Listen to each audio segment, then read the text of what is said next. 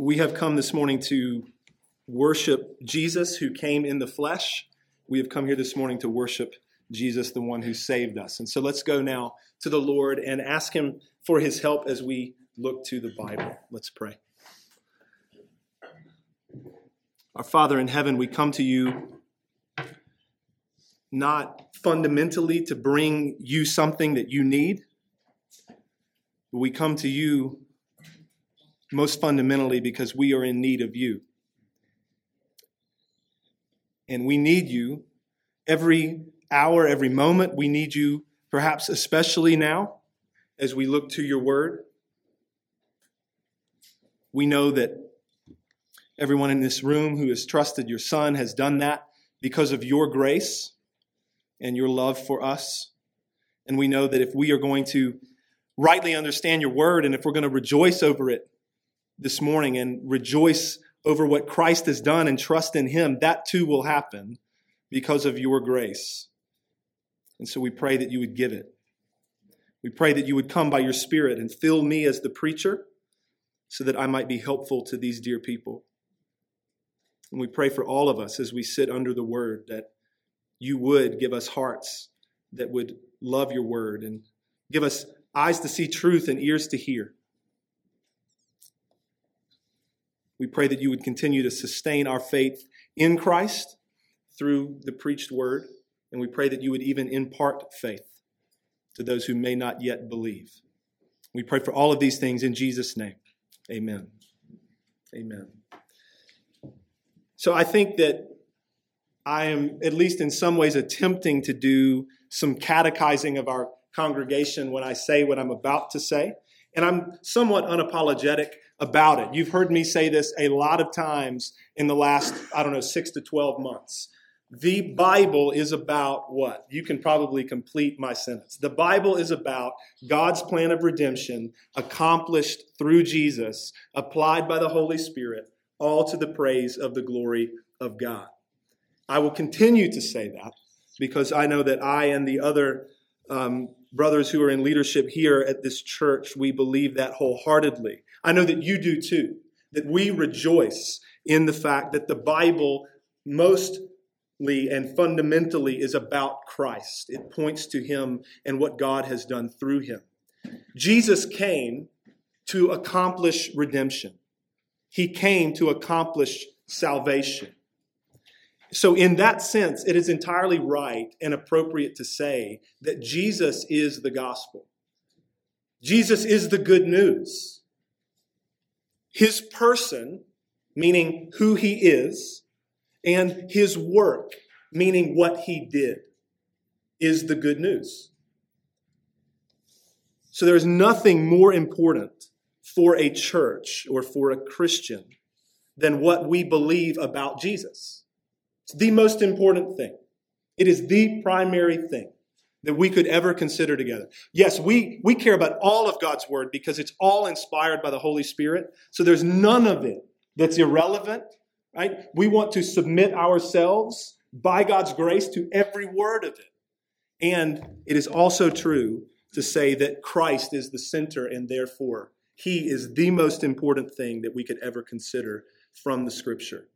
And so it shouldn't surprise us when we read the letters of the New Testament, the epistles as they're called. It should not surprise us that the apostles over and over and over again doggedly defend the person and the work of Christ. In most every letter that's written, there is this subject matter dealt with. Who is Christ? What did he accomplish? And the apostles, they absolutely will drive stakes in the ground all day long about those things. And as we come back to the letter of 1 John this morning, we're going to see John do that. He is, for the second time in this letter, going to be quite clear about certain aspects of Christ's person and work in terms of who he is and what he did and why it is so important for the church. Remember that John's letter is written to comfort and assure the redeemed. We've thought a lot about that. And it would be the assumption of many, because as we talk about the person and the work of Jesus, inevitably we're talking about doctrine, we're talking about teaching, truth claims, right? It would be the assumption of many in like our broader church contexts, that like the last place that you would ever go to comfort a believer is to give them doctrine. It's just cold. It's heady, right? It's intellectual, whatever the straw man arguments that are often made. Surely there's something that's a little bit more warm and fuzzy that might comfort Christians, to which we would say nothing could be further from the truth. Doctrine, truth, especially truth about God and about Christ and about how he redeems us, and truth about us and about salvation and all these things, those are the greatest comfort in the world for the believer. So I hope that becomes, if possible, I hope that becomes even more clear to us today as we look to God's word together. So if you have your Bibles, and I hope that you do, open them up to 1 John chapter 4. That's right, we've only got 2 chapters to go in this letter of 1 John. We will be looking today at verses 1 through 6 of 1 John chapter 4. If you don't have a Bible with you, don't sweat it. We will get the verses of the text up here on the screen so that you can follow along. You will be helped to be able to look at the words as we go through it together. So now I'm going to read these 6 verses for us, and then we will consider them more in depth in the rest of our time. This is the word of God. Beloved, do not believe every spirit, but test the spirits to see whether they are from God. For many false prophets have gone out into the world. By this you know the Spirit of God. Every spirit that confesses that Jesus Christ has come in the flesh is from God. And every spirit that does not confess Jesus is not from God. This is the spirit of the Antichrist, which you heard was coming and now is in the world already.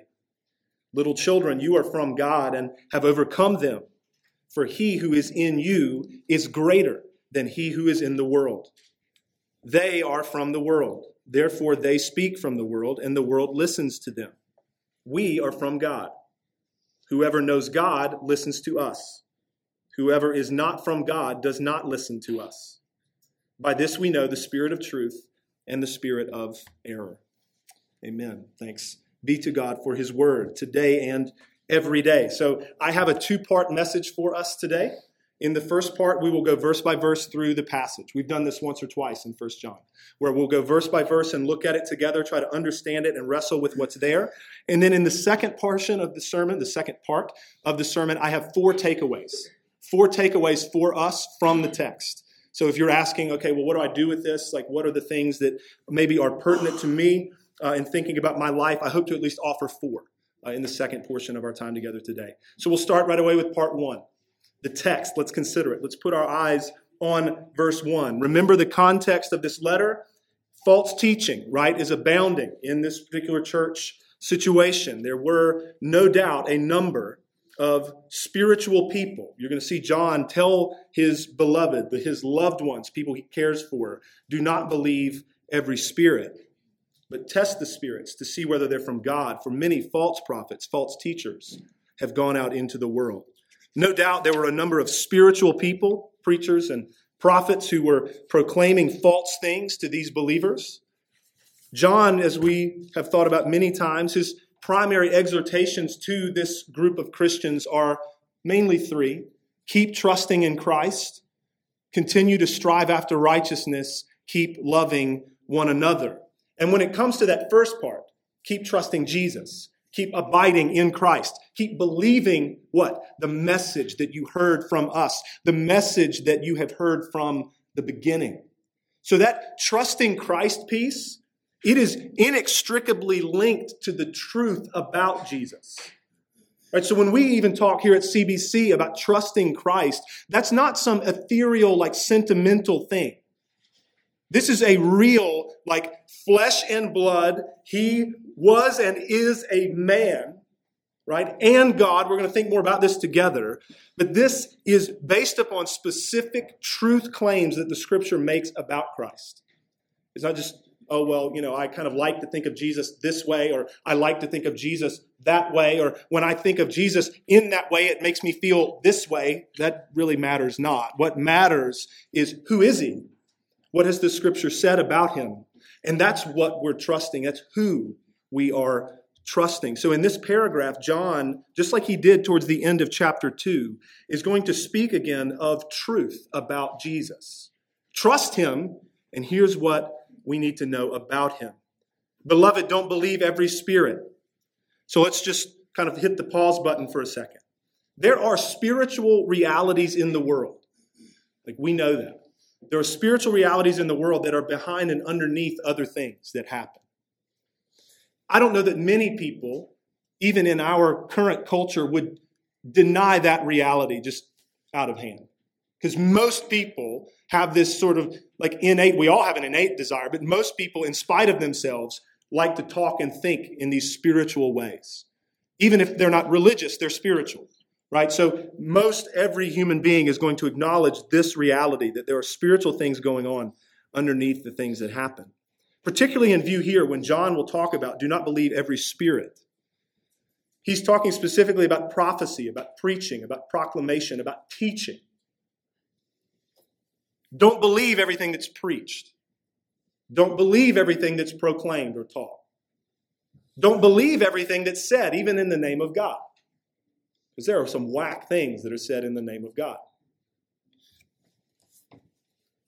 Do not believe, maybe even more specifically, as he's talking about, don't believe every spirit. Do not believe every teacher or preacher who claims to have authority. But, he says, test the spirits to see whether they are from God. So we need to evaluate things, in other words, that are preached and taught. That's one of the reasons why we preach sermons here at CBC with the Bible open, so we can look at it. So that you can be like, hey, excuse me, I don't see anything that you're saying there. Right? That's what we should be doing.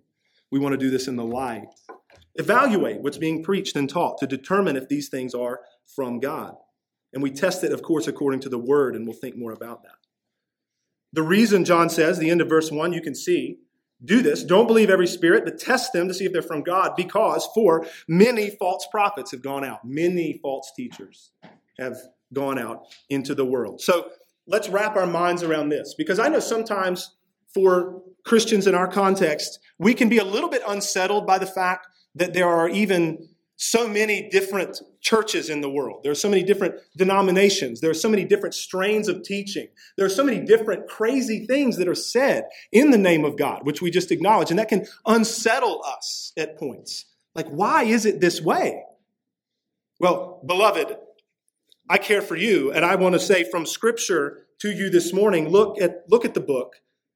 From the very beginning of when the gospel started to be preached, false prophets immediately show up.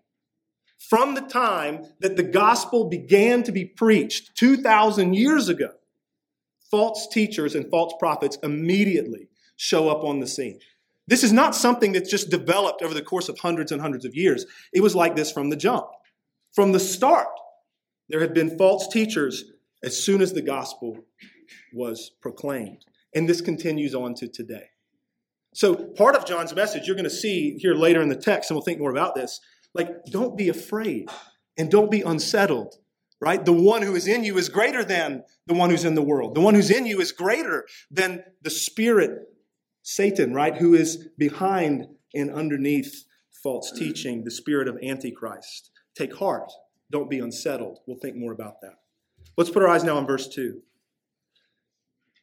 According to John, he's going to tell us what an absolutely fundamental test of the truthfulness of a prophecy is. Let's look at this. By this, he says, you know the Spirit of God, and he's going to tell us. By this, you know if teaching is legitimate. Every spirit that confesses that Jesus Christ has come in the flesh is from God. So let's unpack that a little bit. Why is he stressing this? The reality of Christ coming in the flesh. Why is he stressing that reality? One, specifically situated to this church context, as we've thought about, is the kind of false teaching that was going on, right? So two different things that we want to think about here very briefly. We've thought about the very philosophical, kind of proto-Gnostic thought that existed in this church, where there was this dualism, physical plane and a spiritual plane and all that business. There was an emphasis of spiritual things over physical things. It was taught inherent corruption and wickedness in physical things in a way that there wasn't in spiritual things. And so, of course, it's crazy to think that Jesus came in the flesh. But then also there is this false teaching that was prevalent in the first century plus of the church's existence that we considered a number of weeks ago called Docetism. And I'll just remind you of what that is. Docetism, from the Greek word dokeo, meaning to seem or to appear. There were many who taught that Jesus only seemed to be physical, that he only appeared to be physical. Because the idea of God becoming man always has been scandalous. I think sometimes in our day, it's interesting. We wrestle more with Christ's deity sometimes than we do his humanity. I don't know what that says about us in our narcissism. But it's always been a difficult thing for people to wrap their minds around how in the world can the holy, perfect God, God the Son, the second person of the Trinity, take on human flesh. How could this be? It's always been a mind blower. And so people sought to harmonize that tension, to dissolve that tension and say, well, he wasn't really fully, truly human. He just looked like that. He manifested himself in a way that appeared physical, but he wasn't physical. So John is speaking to some of these errors. At a more high level, why does he make a big deal about Jesus coming in the flesh? Well, it's because to confess that Jesus came in the flesh is to confess Christ's true humanity. It's to confess and to herald that God the Son, the second person of the Trinity, took on an entire and a complete human nature. So this is doctrine, and this really matters for you. Like, this will matter for you on Wednesday morning in terms of how in the world do I have peace with God? It's because Jesus assumed an entire and a complete human nature. So he had and has a true human body. Real, physical, flesh and blood body. We've sung about it already today. We're going to be thinking about it more as our time goes on this morning. Here's another one. He had and has a true human inner being. Like true and complete. So inner man, we're talking mind, heart, soul, spirit, all that stuff. Jesus had an entire human inner being. It's not as though he had a human body and his spirit was divine. Like, this again is like, whoa. So he's a truly human being and at the same time God. Like, wow. The hypostatic union, as it's called in theological terms. Blow your mind. We don't understand it fully, but we know that the scripture teaches clearly that he is one person, Jesus Christ, two natures, truly human, truly God. But then, kind of more broadly again, why is John emphasizing? By this you know the Spirit of God. By this you know the truth. Every spirit that confesses Jesus Christ has come in the flesh is from God. It's because here is the good confession. If I'm going to summarize it like in 3 points here. A good confession about the Lord Jesus. First of all, he came, as you see John said, he came from where? Heaven. That is, he's truly God. He came from someplace. He left the glories of heaven, his Father's throne above, and came down. So he's truly God. He came in the flesh. That is, he's truly man. And he came to accomplish his mission. That is the salvation of God's people. That is the good confession. He came from heaven. He hails from there. He came in the flesh. He's truly man. And he came to accomplish his mission, the salvation of God's people. Let's look at verse 3. John now is going to give us the flip side of this. If we know that every spirit who confesses that Jesus Christ has come in the flesh is from God, now verse 3, every spirit that does not confess Jesus is not from God. You can sort of insert brackets. Every spirit that does not confess Jesus came in the flesh is not from God. That's understood, right, and assumed in the verse. So that means that any spirit that produces teaching, prophecy, preaching, that does not confess that Jesus came in the flesh is not from God. In fact, John says, you can see it here, he goes on, This is the spirit of the Antichrist. And with respect to the Antichrist, as we thought about a number of weeks ago, he states that his hearers had heard that the Antichrist was coming, and he says, and now is in the world already. You've heard it was coming. The spirit of the Antichrist is in the world already. As we considered a few weeks ago, I just want to do this briefly again. There are many types of the Antichrist in the world. So the Bible does both. Will present many types of the Antichrist that have been in the world for a long time, namely since Christ came. And the Bible also, at the same time, seems to indicate that a very climactic Antichrist figure will come near the end of history, at the end of the age. Both are true.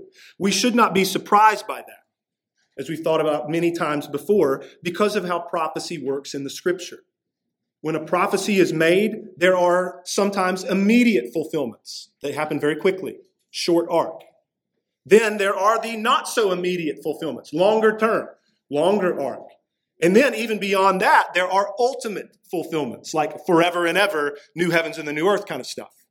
So that is helpful for us as we always come to Scripture and we see prophecy. Okay, like there can be an immediate fulfillment, a longer term fulfillment, and an ultimate fulfillment of one prophecy. And that's true even of the Antichrist. I hope that's helpful to you. So John is very clear. To deny that Jesus came in the flesh, that he was truly human, is to set yourself in direct opposition to the Spirit of God. And is to set yourself in direct opposition to the testimony that God has given about his Son.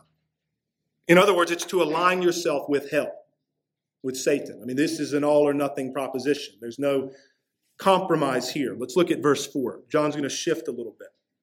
He's just told them to be discerning, to test the spirits. Here's how you know if something is legitimate or not. But now he will speak to them in a very tender way. Little children. It's a term of endearment that he's used a number of times.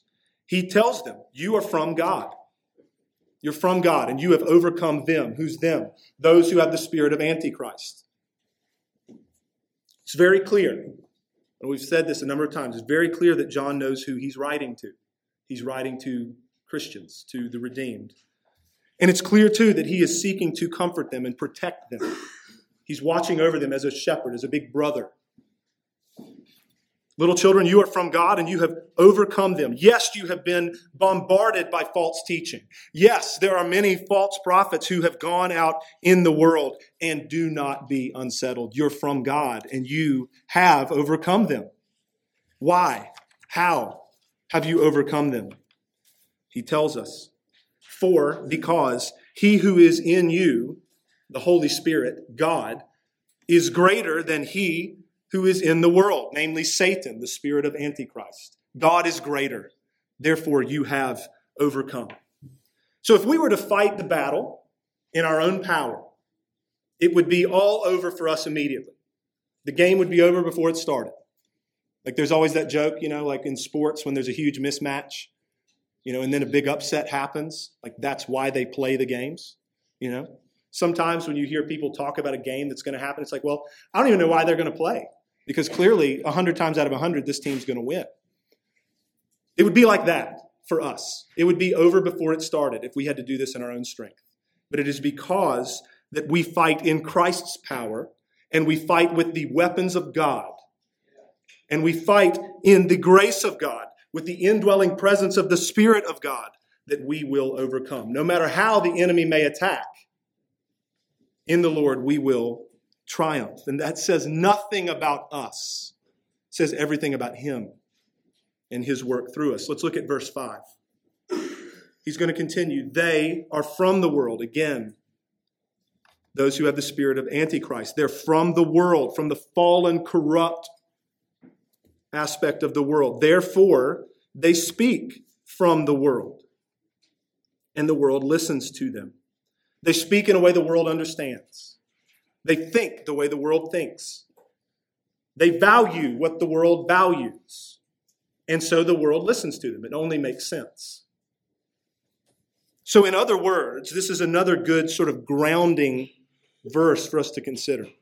Put some rock under your feet for a minute.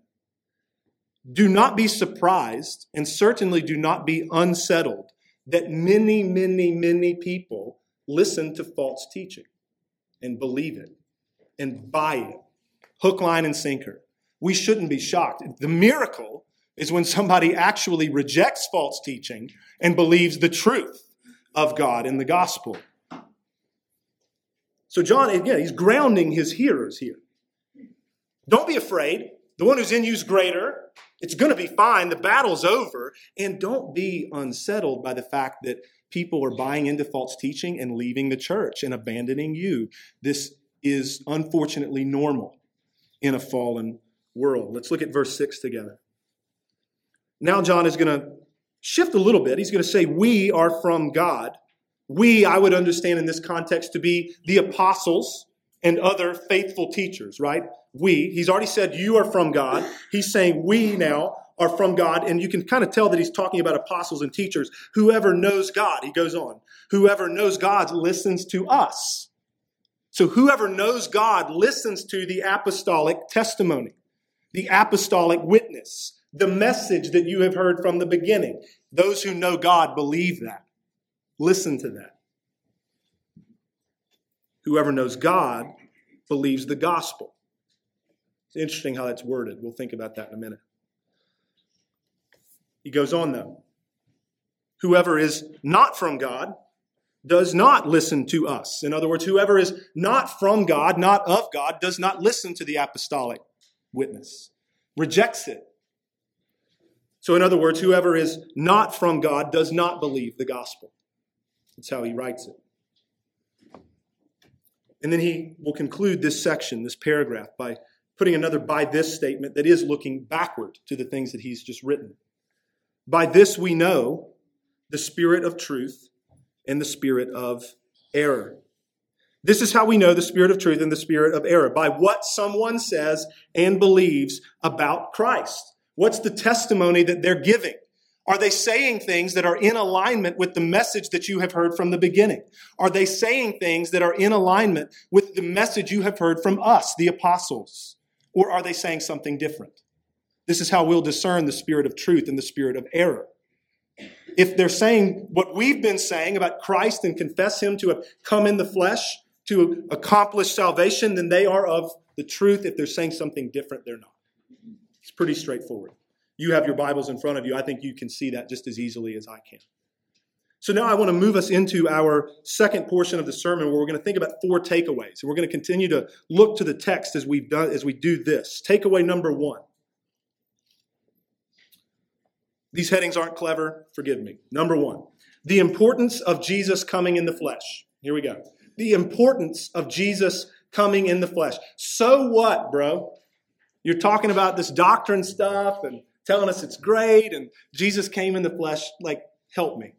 Help me understand that. Why does that matter so much for me? I'm going to try. Here we go.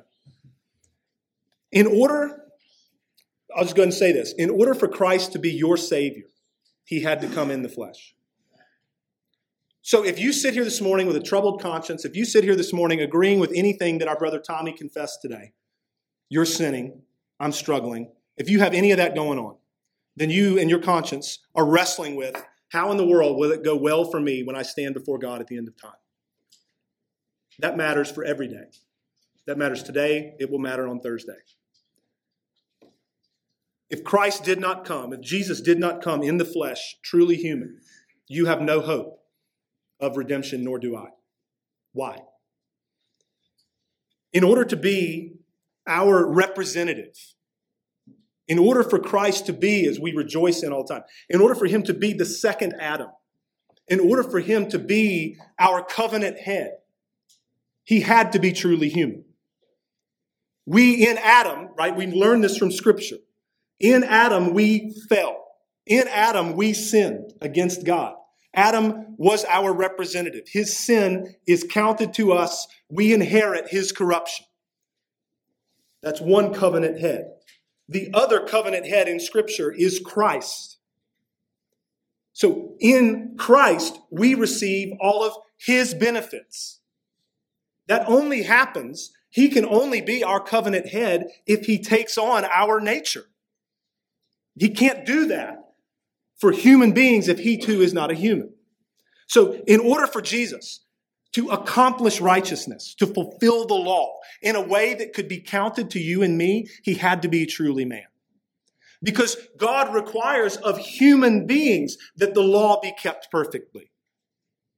See, this is something that we have to really wrestle with too, because so often in the church we say great things about the cross and the atonement, and that's really good. But when we say, as I've heard said before, justification means it's as though I never sinned. That's wrong. That's wrong. Why? It's incomplete. God requires more than just sinlessness. He requires a positive righteousness, right? In terms of a keeping of the law, he's very clear. You do these things, you'll live forever. You disobey, you'll face judgment. He requires a keeping of the law, and it had to be done by a human being. And Jesus did that for you and for me. And that's why the law is a happy thing for a Christian. That's why we can look at it and strive to follow it without fear of condemnation. Because it's been perfectly fulfilled. I'm safe, I'm secure, I'm covered in the righteousness of Christ, and now I work to obey, in joy, in freedom. None of that is true for you if Christ did not come in the flesh. You and we stand condemned under the holy law of God if Christ did not come in the flesh. But the other piece that we've already alluded to some, the sins that you've committed, the bad things you've done, the good things that you've neglected to do, just like me. God is a just God. He's a righteous God. He's a holy God. He deals with evil, period. Full stop. It's not a relative scale. He will punish evil perfectly. That should bring relief to you in one sense, because we all crave justice in an unjust world. But it will not go well for us before God in our sin. So we needed one who could stand in our place and take the punishment. What is that? What's the punishment that God's law requires for breaking it? It's your life. It's death. It's wrath of God. It's the pouring out of God's wrath that he would be satisfied, propitiated. So Christ in the atonement did those things. He died the death that you deserve, and you in him died to the law. So when Jesus died on the cross, it counts for you. Your death. It's as though you've died. The penalty paid. When Christ died, he took the wrath of God. He drained the cup of it to the dregs. There's none left for you because he took it. He could only do that if he came in the flesh. And finally, like we sung of in our last verse of Jerusalem, we've sung about these other truths too, but I'm mindful of that last verse today as we sung it, "See the empty tomb today." Right? Death could not contain him. Once the servant of the world, now in victory reigning, and we see him in the New Jerusalem. Well, what's that about? It's about his resurrection. Okay, so you've also got another problem. We've thought about you don't have positive righteousness. He did that. You've sinned. That needs to be dealt with. He did that. You're going to die. You're going to die. Everybody in this room is. And that's not to be morbid or ridiculous. It's honest. I bet many people in this room, if you're real, would acknowledge, yeah, like death is scary. It's on my mind. If it isn't, that kind of blows my mind, but that's great for you, maybe. It's not. But we all are headed that direction. We will be put in the ground that we were made to rule over. And something needed to be done about that. And so when Jesus got up from the dead on a Sunday morning and triumphed over the grave and sin and Satan and hell, he did that in our place as a man. So that we too, one day, just like him, will triumph over death and over sin and over hell. That will not happen. You will not live forever with God unless Christ came in the flesh and is now your resurrection. If Jesus did not come in the flesh, if he was and is not truly human, then we have no Savior He did not redeem what he did not take on in terms of our nature. And we are still, therefore, in Adam. That means we're dead in sin. So the gospel depends upon Jesus coming in the flesh, and he has. And I hope that's clear to you, even as we thought about what he accomplished: righteousness, atonement, resurrection, propitiation of the wrath of God. And the great thing about the good news of Jesus Christ is that it's finished. I know we say this a lot, and we need it every week because we are so prone to think that there has to be something left that I need to do. How you live matters, but not for merit. We rejoice in the grace of God. The grace of God that, as it's said in a song, sings the song of righteousness by blood and not by merit. We don't work to earn. It really is finished. What do? We trust, we receive, we rest, we hope in, we look to Jesus Christ and are saved. It's the greatest news in the world. It is the safest place in the world to be in Christ because he has really accomplished everything that you need and everything that I need. There is nothing left to do that's necessary. There's a life left to live that will be transformed. There's a life left to live that will be changing, where you will be becoming more righteous. Praise God. But everything you need, all the righteousness you need and I need, was counted to us the moment we trusted Christ. That's the good news. And that's true because he came in the flesh. He came as a man to save men. Praise be to his name that he does.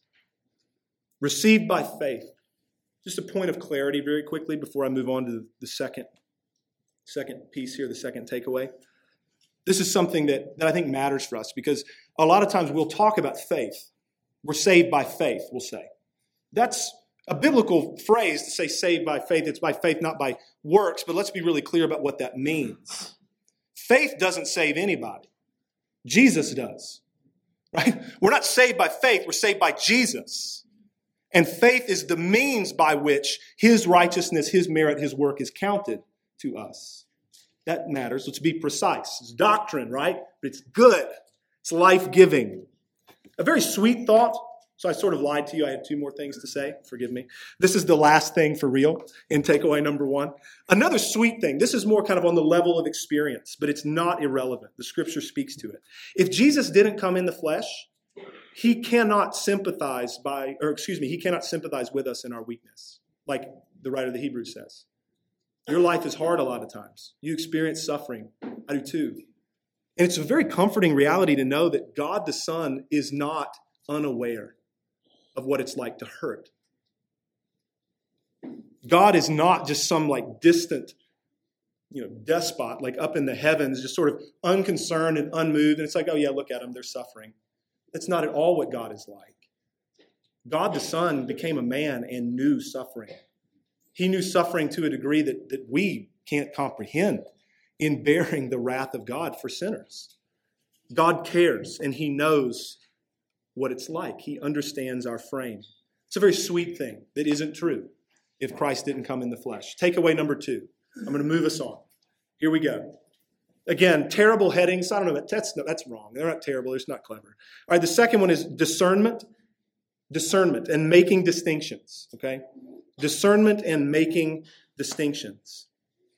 I hope it was clear where takeaway number one came from in the text, that Jesus came in the flesh. But this one, I'm thinking about verse 1 in particular, where John says, "Beloved, don't believe every spirit, but test the spirits. Test them. Be discerning." Okay, so that's where this comes from.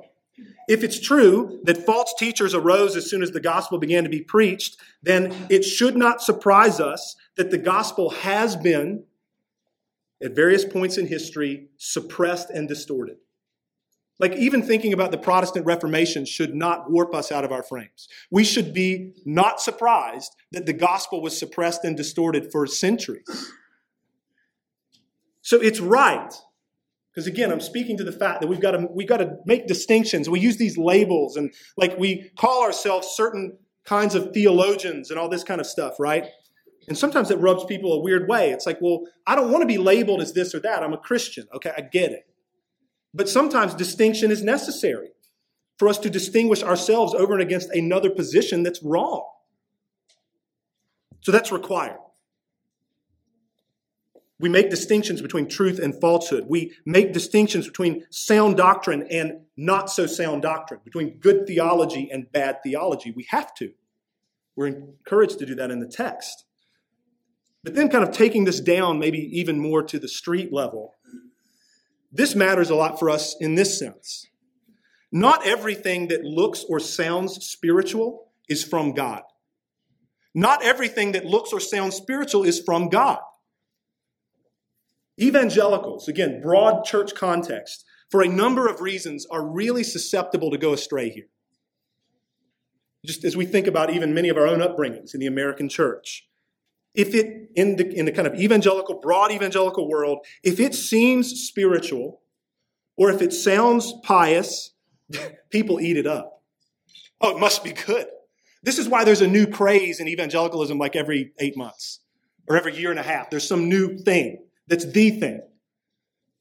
You know, we could go back to any number of things. I was having a conversation, Joshua, I think you and I were talking about it. You met with a guy the other day. He was like, yeah, he prayed the prayer of Jabez for me. That was a thing. I don't know if anybody remembers that. This is an example of what I'm talking about. So think about, just to kind of discern this a little bit more, not everything that's spiritual is from God. Evangelicals eat this stuff up. Think about the Christian bookstore. Right? Many people will have seen this week that one of the biggest Christian bookstore chains in the country, in the world, is closing all of its brick and mortar stores. Lifeway is closing its brick and mortar stores, and they're going to go completely online distribution and sales and whatever. And I saw a lot of stuff on the internet, reactions to that, as though it's just the worst thing that's ever happened, in the history of Christianity. And I was a little bit surprised because I thought, Christian bookstores, man, it's like I go in there and it's everything that I love and everything that I hate under one roof. Like they've got all the memorabilia and almost like the little trinkets, and I always say the Precious Moments figurines because that's easy to pick on. They're over here, and all the self-help stuff's here, and the good theology is like shoved way back in the corner with like 7 markdown stickers on it because nobody wants to buy it, right? Point being, we're having fun, but point being, many things that look and sound spiritual are from hell. That's serious.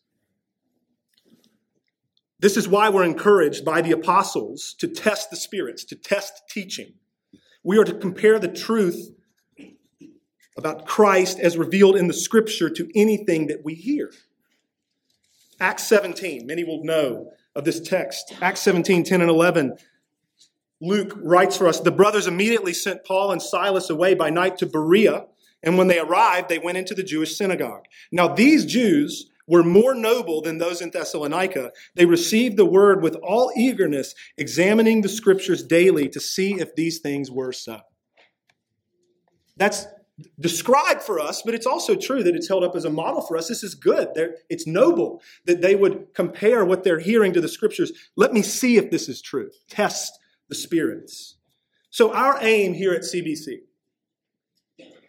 we strive to do things according to the truth of God's word. We aim to teach and lead in the light. Like, let's do this in the open with lights on and Bibles open. Above all things, we seek to guard the message concerning Christ. We seek to herald that. We aim, in other words, to keep the main thing the main thing, too. Because oftentimes when these peripheral things, some of them can be good, some of them bad. When peripheral things, secondary, tertiary things become the emphasis, that's a problem. We aim to use Christ's language even to the church in Ephesus from the book of Revelation. We aim to keep our first love, namely Christ, at the center. We don't want to lose that, right? Preach Christ. So there's a number of ways. I just want to, again, be very open with you guys about where I'm coming from as a pastor when it comes to some of these things. There are a number of ways that we can go off the rails, like eating up stuff that sounds spiritual that is not in the Bible. I saw a tweet this week from a guy that I know, a ministry friend, and he was referencing a pastor friend of his. This tweet is incredibly relevant for what we're talking about here. So, quote, I'm not going to say names, doesn't matter. Quote, I thought my job as a pastor would focus on getting my church members to encourage one another to do what the Bible commands. Instead, most of my job is keeping my church members from demanding things of each other that the Bible never does. Close quote. A pastor friend. I think that point is very relevant to what we're talking about. There are all kinds of things that we in the church demand of one another that aren't biblical. There are all kinds of things in the church that people demand from one another that are not derived from the Scripture. And that's why everything in terms of what we require of one another and how we live life together as a church needs to come from the book. We need to look to Scripture and test the teaching and test the spirits. Takeaway number 3, I want to move us on. I want to try to do this as succinctly as I can, but I hope this lands on us and lands on you in a way that's encouraging. Takeaway number 3, the heading is humility and gratitude. Humility and gratitude. Look at verse 6. Words matter and precision matters, right? How things are said. John says, we are from God, meaning the apostles. Whoever knows God listens to us. Whoever is not from God does not listen to us. So here's the way it works. If you know God, that equals you listen to us. He doesn't say, if you don't listen to us, you're not from God. All right? I'm going to keep trying to unpack that. He says, if you know God, you listen. It doesn't work the other way. If you don't listen, you don't know God in terms of causal relationships. So this is how the Bible speaks, friends. Just look at the words. Whoever knows God listens to us. Whoever is not from God doesn't listen. Jesus in John chapter 10 says to the Jewish audience that he's speaking to, he says, I did tell you plainly that I'm the Christ, and you don't believe. The works that I do in my Father's name bear witness about me, but you do not believe because you are not part of my flock. That's a mind blower. That's John 10, 25, and 26. You can look at it later. He doesn't say you're not part of my flock because you don't believe. He says you don't believe because you're not mine. Right? That's a different relationship. John 8:47, Jesus says, again to a Jewish audience, whoever is of God, same language, whoever is of God hears the words of God. The reason why you don't hear them is that you are not of God. The fact that you're not of God is why you don't hear. The reason you hear is because you're of God. Acts 13:48. And when the Gentiles heard this, that God had plans to save the nations, they began rejoicing and glorifying the word of the Lord, and as many as were appointed to eternal life believed, right? People, you're appointed to eternal life, you believe. Revelation 13:8, this one's great. This is about the beast, right, who's going to come. And all who dwell on earth will worship it, the beast. Everyone whose name has not been written before the foundation of the world in the book of life of the Lamb who was slain. That's crazy to us because it's saying whether or not your name is in the book determines whether or not you'll worship the beast. It's like, whoa. All right, so what are we talking about? We're talking about a glorious thing, not a bad thing. We're talking about an awesome thing. We're talking about an encouraging thing, like a put rock under my feet thing. We're talking about something that humbles me and evokes gratitude. It's the thrust of the Scripture. Just as John says here, little children, you are from God. You're of God. He's used that language throughout. He makes it clear whoever knows God listens to the apostles. Whoever isn't from God doesn't listen. We make decisions and we believe and we wrestle and we do all these things, and the Scripture points to something underneath all that. The Scripture points to things that have roots in eternity past. The Scripture points to the eternal plan of God that existed before the foundation of the world, a plan that will be accomplished. So we're talking about God in his wonderful sovereign grace in how he works in the lives of human beings. With respect to our being from God, verse 4, verse 6, we can just rejoice over some realities here. If it's true for you that you're from God and you are believing the apostolic testimony. You are trusting in the Lord Jesus Christ. One thing is certain, you did not produce that. You did not produce that. Second thing that's true, if you're in Christ today, you could never have earned that. You couldn't have merited it. Third thing that's true, if you're in Christ today, is that you certainly don't deserve it. Nor do I. I couldn't have produced it. I could never have earned it. I certainly don't deserve it even now. It reminds me of the hymn that Isaac Watts wrote called How Sweet and Awful is the Place. There's a verse in that hymn that reads this way. This is the kind of humbling piece. Beholding these realities in the Scripture will do this to us. Watts writes, "Why was I made to hear thy voice and enter while there's room? When thousands make a wretched choice and rather starve than come." Why me? Why did I see Christ for who he is? Why did I turn from sin and trust Jesus? I'm not sure, but I know I didn't do that. God did that. God in his sovereign grace did that. That is good news. That God is the one who worked in you to cause you to trust his Son. You made a decision to follow Jesus that's real, and you made that decision because God in eternity past made a decision for you. We make choices, and we choose what we choose because of God's sovereign grace. I don't deserve to be in Christ, but God, you've done it, and I thank you. That's the humility piece. And gratitude. Number 4, a closing thought. In sort of line with John's tone and tenor of this whole letter, and I think the whole paragraph. Number 4 is security and comfort. Takeaway number 4, security and comfort. Look again at verse 4. Little children, you're from God, and you have overcome them, those who have the spirit of the Antichrist. For he who is in you is greater than he who is in the world. God is greater than Satan. You don't think that's practical? It is. God reigns, and you're his. The spirit of the Antichrist is at work in the world. That's true.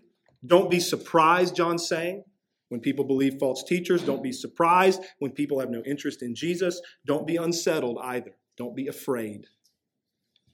Take comfort. Nothing strange is happening, right? The one who is in you is greater than the one who is in the world. God is greater than all, and he's got this. More than that, he's got you. And so the fact, as we've just been considering, that you believe in Jesus Christ, the fact that you believe that he is the Redeemer, and the fact that you believe that he came in the flesh is evidence that God has you. So take that to heart. If you believe that Christ came in the flesh, you believe that he's the Christ, and you're trusting him, that is exhibit A, that God has you. No matter what's going on in your life, sickness, heartbreak, tough week at the office, you name it. No matter what's going on in your life, he's got you. You are of God. You're from God, right? No matter what your circumstances, he's got you. No matter what kind of crazy stuff happens around you, even in the church, like you can get wounded, and even if there are, God forbid, people that leave CBC at points and it's painful, right? God's got you. No matter how people have wounded you or abandoned you, trust the Lord because he's greater than all and he's got you. That's comfort. That's security. I quoted Jesus earlier from John 10. You don't believe because you're not part of my flock. The next verse, John 10:27. He says this, my sheep hear my voice, and I know them. I know them. And they follow me. That's remarkable. I mean, just think about those words. My sheep, they hear me. They hear me because they're mine. I know them, and they follow me. He calls his own sheep out by name, he says earlier in John 10. Then he goes on, the next verse, I give them eternal life. I give them. It's a gift. I give it to them. And they will never perish, ever. And no one will snatch them out of my hand. My Father who has given them to me is greater than all, and no one is able to snatch them out of the Father's hand. I and the Father are one. So Christ's words to you this morning, beloved, in the spirit of what John is writing, you are of God, you're from God, you will overcome. Christ says to you, I know you. I know you. You have heard my voice. I've got you. You're safe. Thanks be to God for our Redeemer who came in the flesh to accomplish righteousness and atonement and propitiation and resurrection. Praise be to God for Jesus. Let's pray. Our Father in heaven, we come to you now,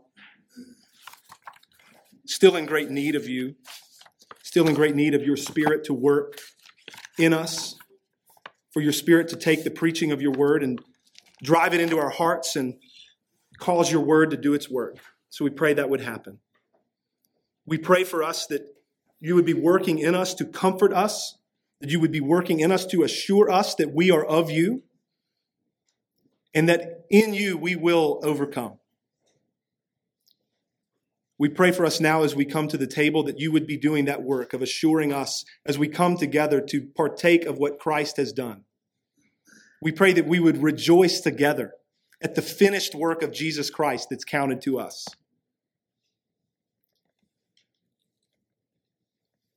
We pray that we would be humbled by what Christ has done. We pray that we would live always before you in humility and gratitude. We pray that you would continue to stir us up in love to you and in love for one another.